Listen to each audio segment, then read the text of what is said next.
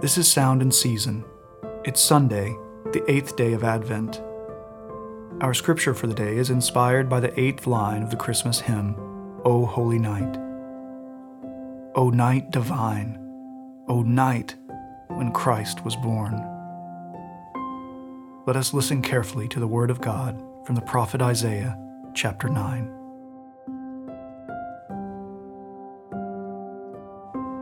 The people who walked in darkness have seen a great light. Those who dwelt in a land of deep darkness, on them has light shone. This is the word of the Lord. Thanks be to God. Our reflection for the day comes from the 16th century French pastor and reformer John Calvin and his commentary on the prophet Isaiah. The people walking in darkness have seen a great light. Isaiah the prophet speaks of future events in the past tense, and thus brings them before the immediate view of the people, that in their captivity and in what appeared to be their utter destruction, they may behold the light of God. It may therefore be summed up in this manner: even in darkness, nay, in death itself, there is nevertheless good ground for hope, for the power of God is sufficient to restore life to his people.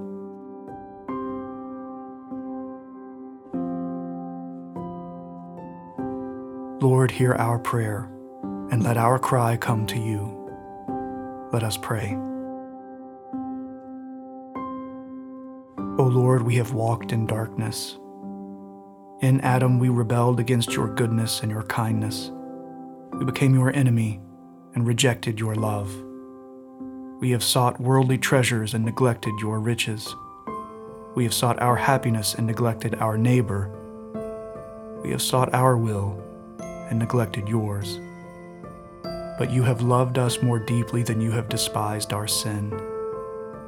Into our darkness, your light has come.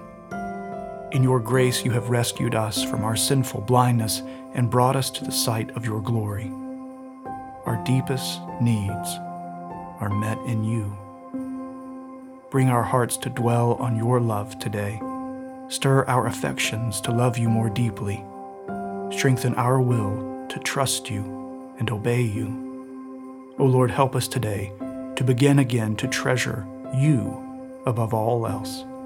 Help us in this Advent season to truly long for Christ's return. Give us urgency in our sharing of your gospel with those we meet today. For your name's sake, make us a people prepared, ready for your kingdom and our King. O God, make speed to save us. O Lord, make haste to help us. Glory to the Father and to the Son and to the Holy Spirit, as it was in the beginning, is now, and will be forever.